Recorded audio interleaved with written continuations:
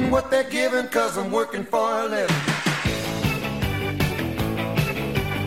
Now back to the Pete McMurray Show. Remember a few weeks ago we talked about this year's buzzword. It was quiet quitting. You remember what quiet quitting is? Yeah. Quiet quitting means you are not going above and beyond for your job. You're doing what's on your job description. Yes. And nothing else. So the term quiet quitting is really stupid. It should just be called like getting paid for what you're supposed to do and not anything else. But you're not going out of your way to help others. See, this is where you and I disagreed a few weeks ago. Someone quiet quitting to me in my head means someone is crabby and angry at work. They're not going out of their way to help you. They're not doing Oh, but this I and don't that. see it like that. I see Okay. it as, let's say you come up to me and you're like, Lisa, I need you to get a birthday cake, plan a party, meet a client.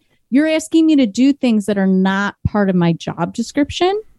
And maybe past generations would be like, I'm going to do it. I'm going to take time out of my life to plan the party or meet the extra client in the hopes that this business will reward me.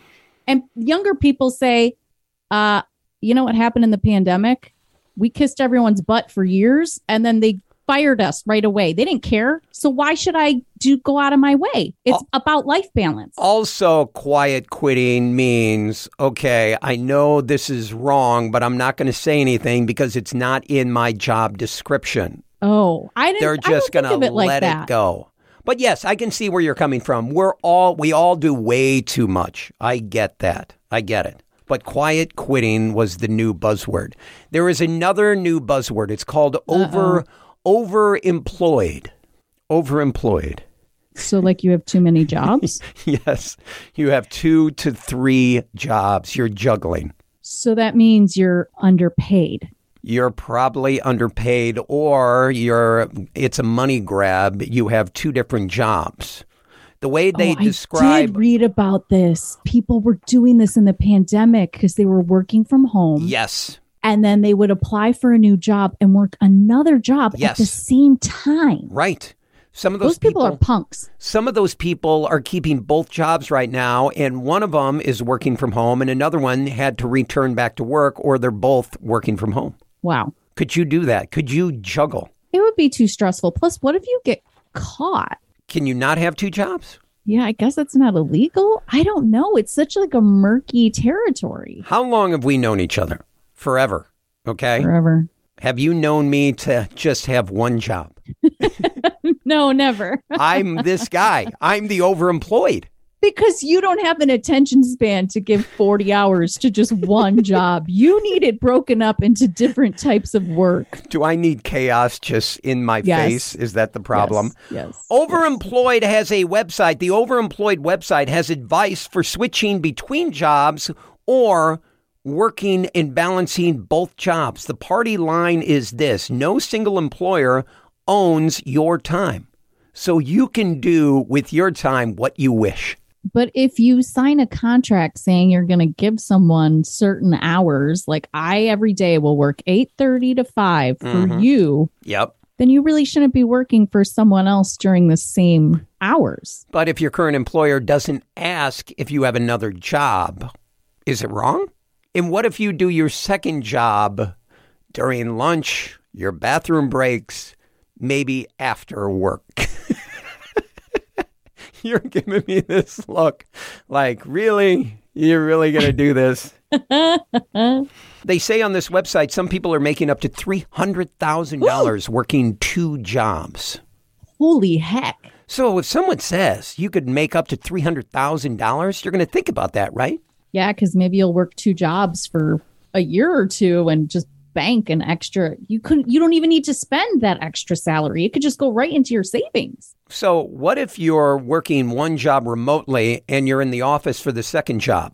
That seems really shady. How are you going to then log in? Because so many companies have specific logins or programs you have to use that can only be accessed through certain internet connections. Like, how could you access the other companies? It just seems like it's a safety protocol. You could be exposing trade secrets either way. If you're working for a mom and pop company, they're not tracking your IT. They just want the work done. They just want it done. By the way, the website Overemployed says that those who double dip need to read any contracts to make sure that you're not violating policies, like you mentioned. You're right. Thank you. So if it's not in your current contract or you don't have a current contract. So, Pete, what you're saying is find a mom and pop, get a job via handshake, find another mom and pop. Yep. Shake some more hands. Right. And rake in the dough. There was one point where I was working radio, TV, and a side gig. I was doing 3 jobs at once. And they didn't conflict, and I wasn't working them all at the same time. They just kind of seemed to fit. If each job is part-time, no one expects you.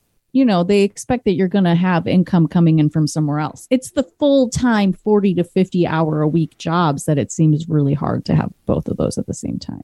All right, here's the moral question, okay? Before we go, the moral question. If you have a full-time job and you're working from home and someone says, hey, I'll give you this job for $100,000. You can work from home and just do it in your own time. Do you tell your current employer? No. Okay. Because you said the key words, do it in your own time. Do it in your own time. But most of those calls are between 8 and 6 o'clock. See, there's so much gray area here. Oh, geez, Louise. So the buzzwords, quiet quitting, or on the other side of the spectrum. So what we learned is the overemployed. Lisa is pro-quiet quitting and not so much overemployed. And Pete's the opposite. Yes, thank you. More of the Pete McMurray Show next.